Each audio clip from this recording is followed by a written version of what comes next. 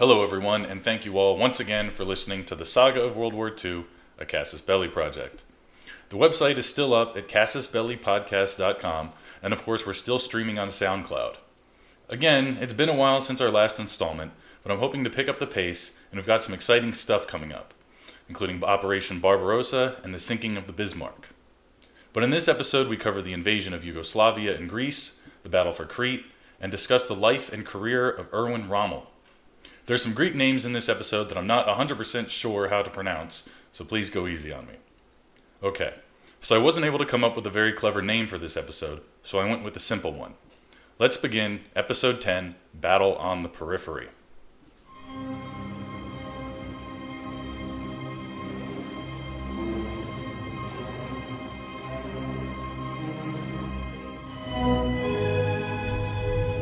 Frankly and definitely, there is danger ahead. Danger against which we must prepare.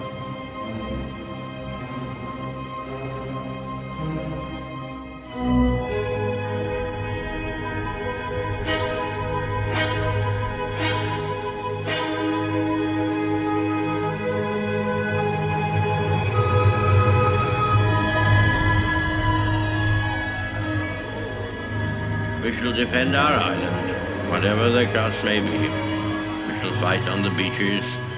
We shall fight on the landing grounds. We shall fight in the fields and in the streets. We shall fight in the hills.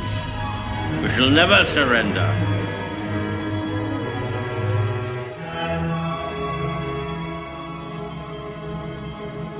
As 1941 marched on, Hitler's plans for the Soviet Union were behind schedule. Before invading, he needed to secure his right flank. As discussed previously, Hungary and Romania had been brought into Nazi orbit, but two outliers remained.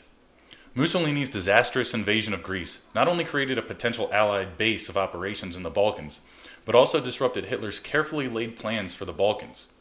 In addition, Yugoslavia remained staunchly outside the German sphere of influence.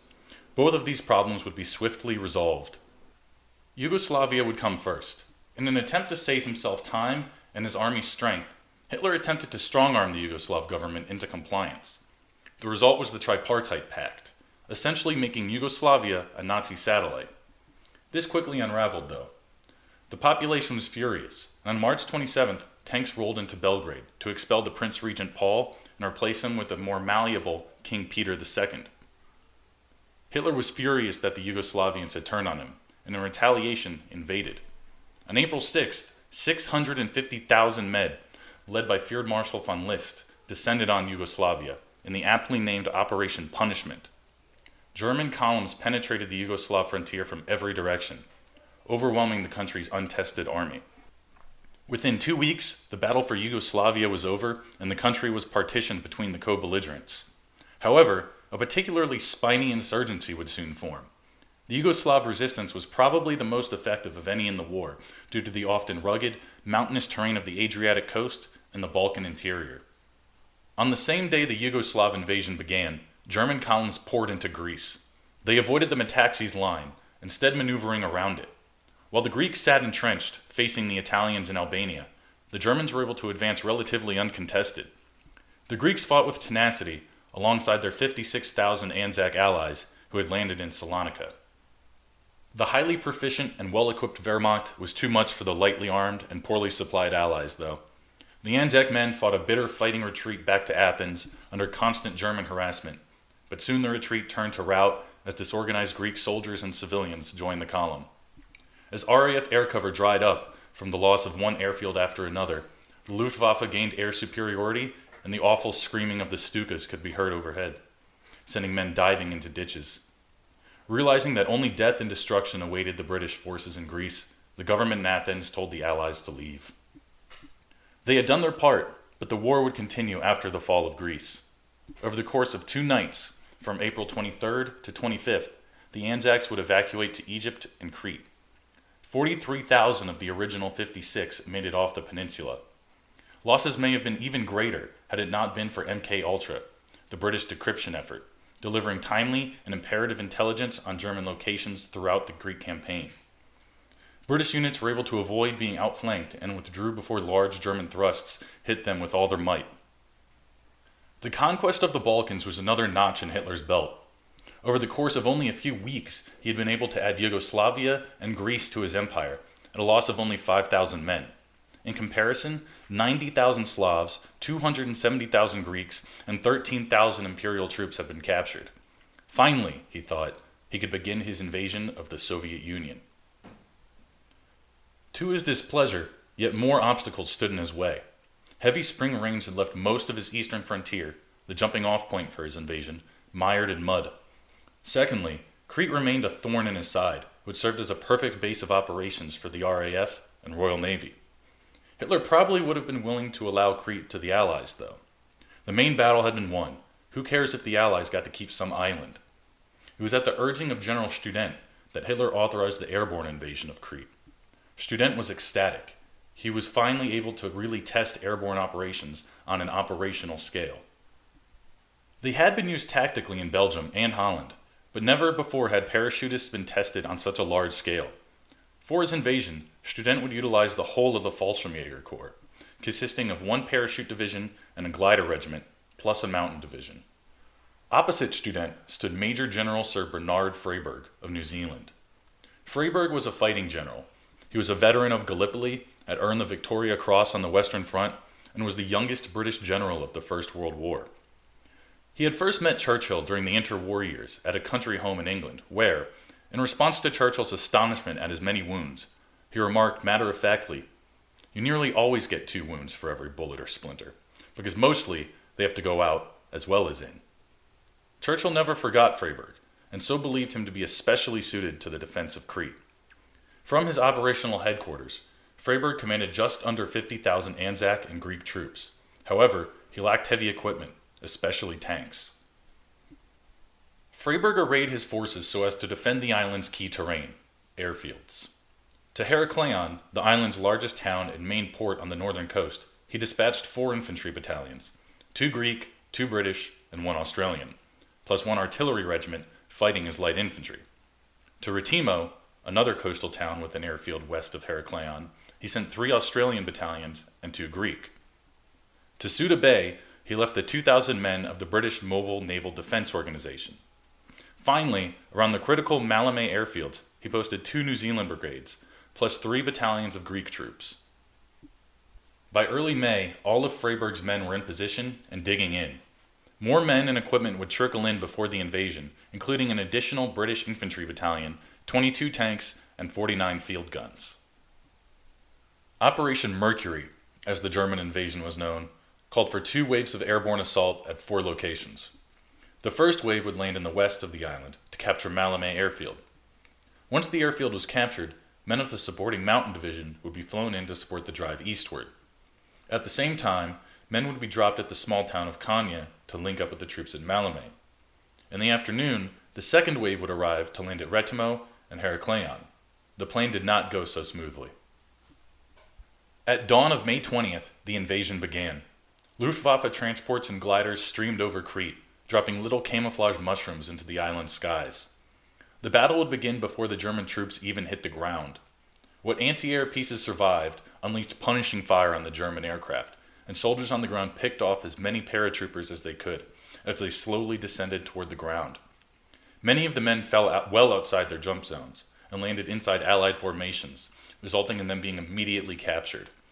Others landed near towns and villages, where the civilian population butchered them with knives and ditches, where they hid. The glider troops didn't fare much better. The hilly Cretan terrain offered few suitable areas to land, and many of the gliders crashed into hillsides, killing all aboard. Counterintuitively, it was the units who fell far outside their drop zones that ended up being the most effective. They were able to coalesce and organize themselves without enemy interference. One unit that landed west of Malmö was able to advance on the airfield at night and spook the local commander into retreating before dawn.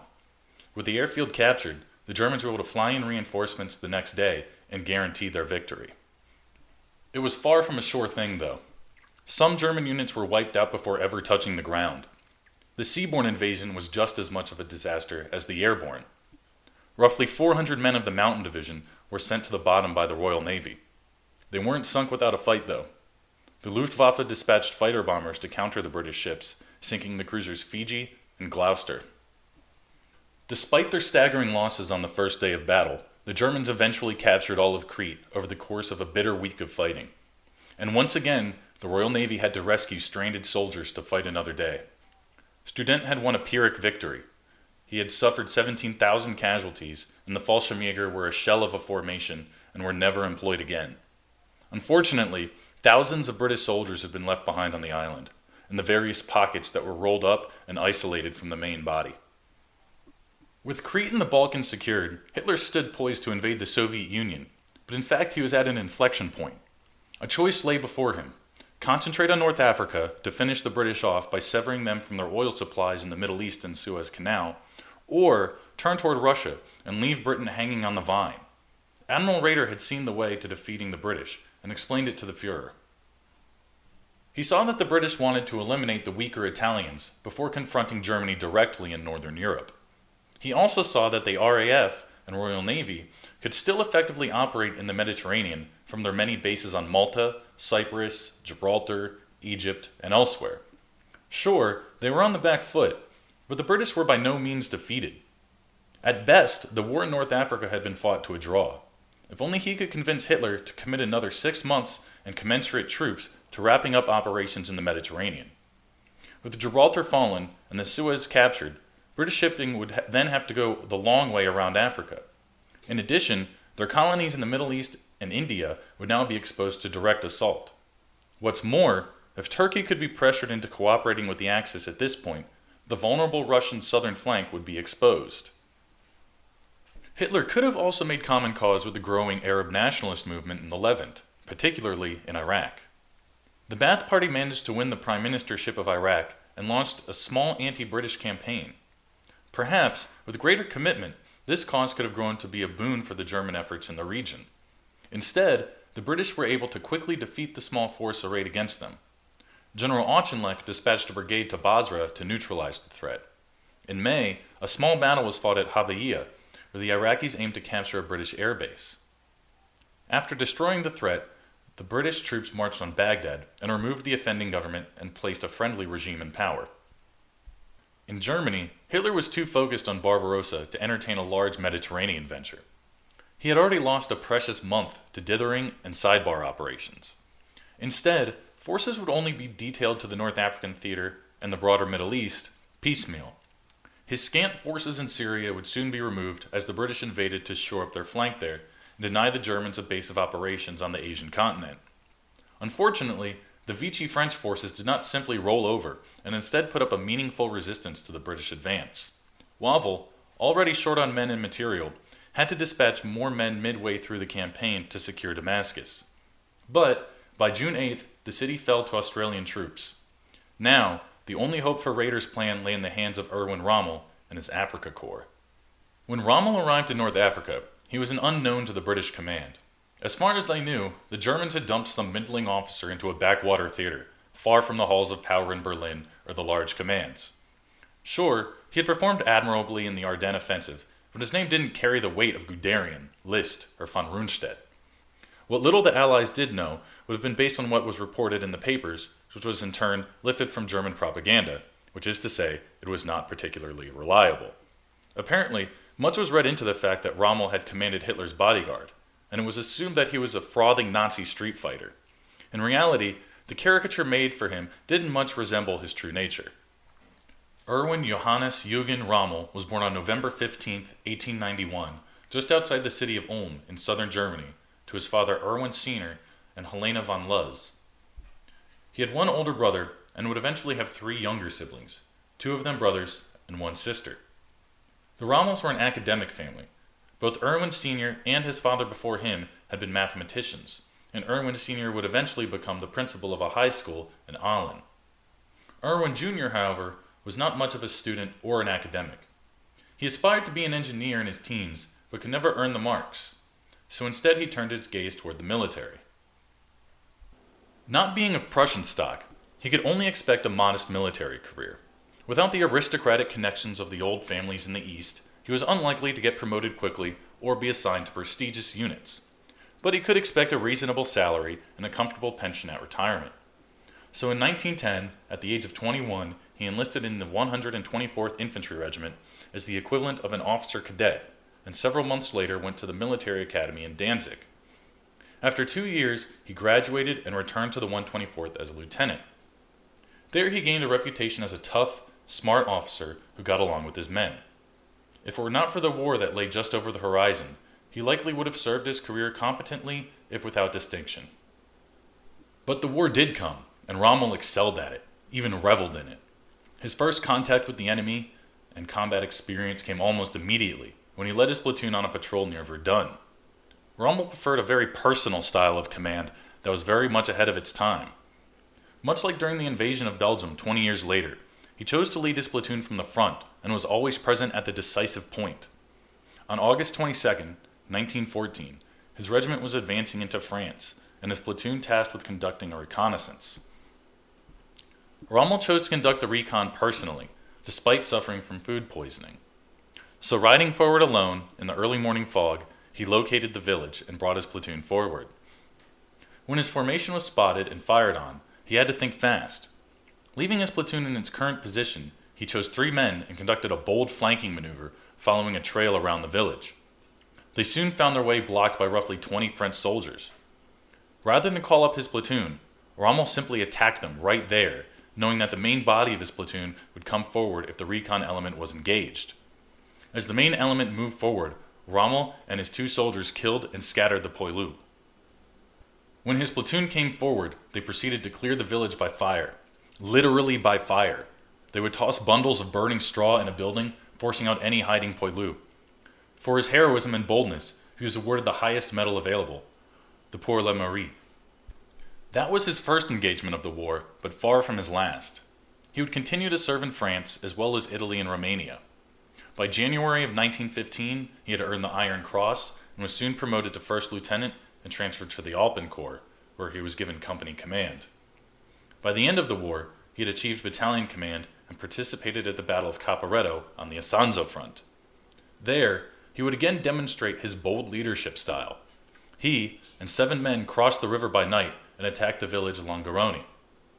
By firing in rapid succession from a wide front, he was able to convince the Italian garrison that a much larger force was attacking them. In the morning, he walked to the village and demanded its surrender. From then until the end of the war, he was assigned to staff positions. After the war, he would remain in the army and be thankful for it. The Versailles Treaty limited the German army to 100,000 men and only 400 officers. His stellar performance in the war had earned him a place in that post-war army. Peacetime service may have seemed boring, but it was better than civilian life. The economy was in tatters, and being a veteran offered no perks in the sour mood of post-war Germany. In the aftermath of the war, he would retain the rank of captain and remain a company commander, first in the 124th Infantry, then in the 13th Infantry, where he would remain until being promoted to major and being reassigned to the infantry school as an instructor. While there, he would write Infantry Attacks, one of the most influential books on tactics ever written and still read by infantry officers to this day. Next, he would take command of the 3rd Jaeger Battalion after being promoted to lieutenant colonel. While in command of the Jaegers, he would have a fateful meeting. Hitler had come to town, and in celebration, Rommel was to lead his troops in parade. Though not a Nazi himself, like most of the population, Rommel saw Hitler as an inspiration and great leader for Germany. But, to his disgust, reviled SS troops would lead the parade, to which Rommel protested. This brought him into direct confrontation with Hitler, who agreed that Rommel's men should lead the column. Hitler's respect for Rommel led him to his position and as head of training in the Hitler Youth. Though Rommel found Chirac, the head of the Hitler Youth, unbearable and soon left the position. In 1937, he was promoted to full colonel and made commandant of the Teresian Military Academy and War College. He would only serve there for about a year, though, before being placed in command of Hitler's personal bodyguard. Here, he was close enough to Hitler to observe him, and came to admire, or at least respect him. He was amazed at Hitler's self-confidence and ability to understand the motivations and drives of those around him. When the war started, he accompanied Hitler's headquarters in Poland, and saw the effectiveness of blitzkrieg and yearned to utilize the tactics himself. He would get his wish when he was transferred to lead the 7th Panzer Division during the Ardennes Offensive. However, This was all prelude to his great moment in history as commander of the Africa Corps, where he would earn his moniker, the Desert Fox. When he learned he was being transferred to North Africa in 1941, he immediately began to prepare by studying O'Connor's victory in Operation Compass. He saw that proper logistical preparation and combined arms tactics had led to their overwhelming victory and aimed to utilize those lessons to what he had already learned during the Ardennes offensive. In addition, he trained his unit on a sandy peninsula in the Baltic Sea, where he simulated sandy desert conditions as best he could.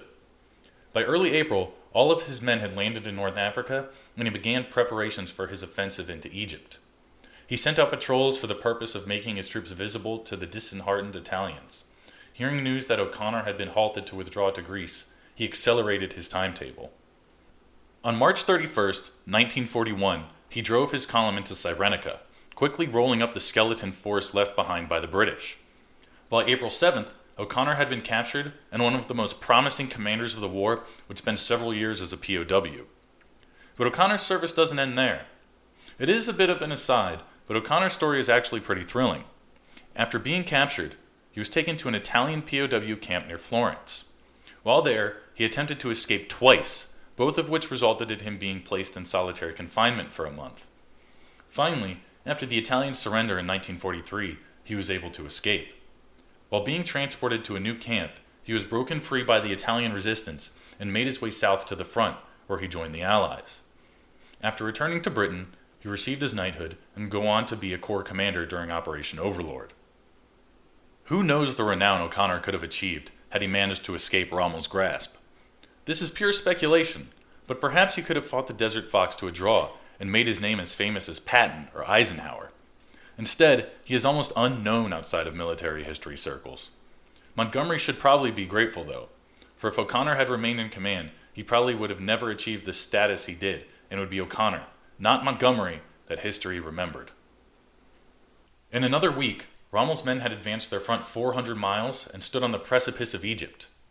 Tobruk remained a thorn in their side, however, and simply could not be allowed to stand in the middle of the German supply line.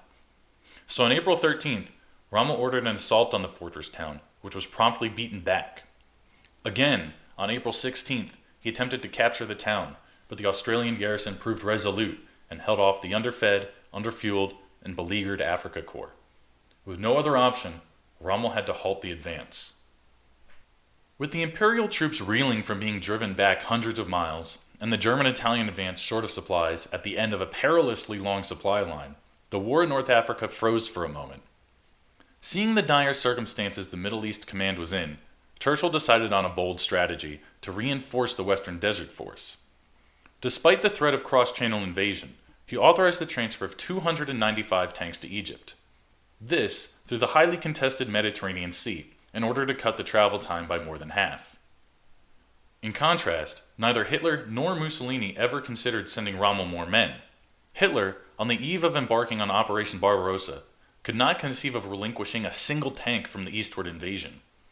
In addition, Rommel was only supposed to hold the line, not engage in an aggressive counteroffensive. For his part, Mussolini was already embarrassed that his junior partner had to bail him out and was loath to accept more help from the Germans. So at this critical moment, when the Middle East Command was at its weakest, the Axis failed to deliver the finishing blow. With help, Rommel may have reached Cairo by June. Instead, the North Africa campaign would drag on for years. The British plan was not one of maneuver or exploitation, but simply to overwhelm the defenders in a frontal assault. A force of infantry would attack Fort Capuzzo to the north, while a column of tanks attempted to force Halfaya Pass to the south. It was an obvious scheme, and Rommel saw it coming. He knew the British would have to take Halfaya Pass, and so positioned his 88mm anti-tank guns to guard its approach. Of those tanks, 238 would arrive in Alexandria on May 12th, the difference having been sunk by a mine in transit. These would immediately be assigned to participate in Operation Battle Axe, the British push back west, commanded by Major General Beresford Pierce. The battle began in the early morning of June 14, 1941. Imperial troops advanced on their objectives under moonlight. The right flank made contact with the enemy first at Halfaya Pass. After being held up for several hours due to their supporting artillery being delayed, they finally began their assault in broad daylight. Rommel's 88s tore them to pieces. Under withering fire from accurate anti-tank fire, only 12 of the 13 Matildas pushed forward to lead the assault survived, giving the pass its moniker, Hellfire. In the center, the attack actually went to plan and Fort Capuzzo was captured relatively quickly. Despite German counterattacks, the British were able to hold their ground.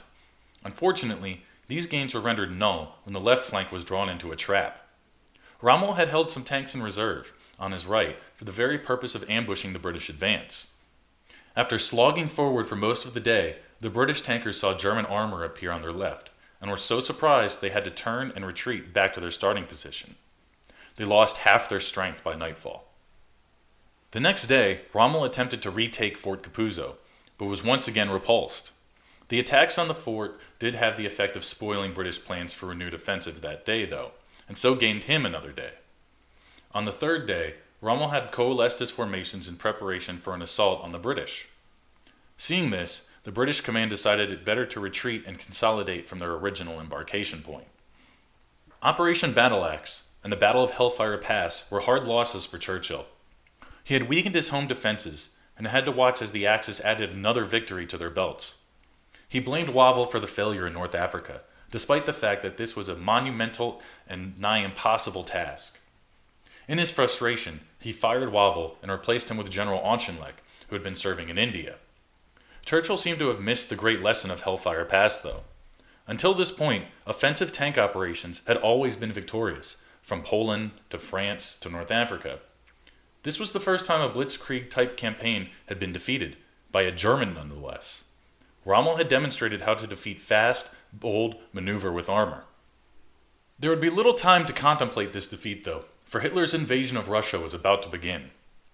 But we are not quite there yet. We still need to discuss the battle to destroy the Bismarck that roared at sea. After covering that, we'll move to talk about Hitler's deputy Führer, Rudolf Hess, and then we review the plan to invade Russia, Operation Barbarossa.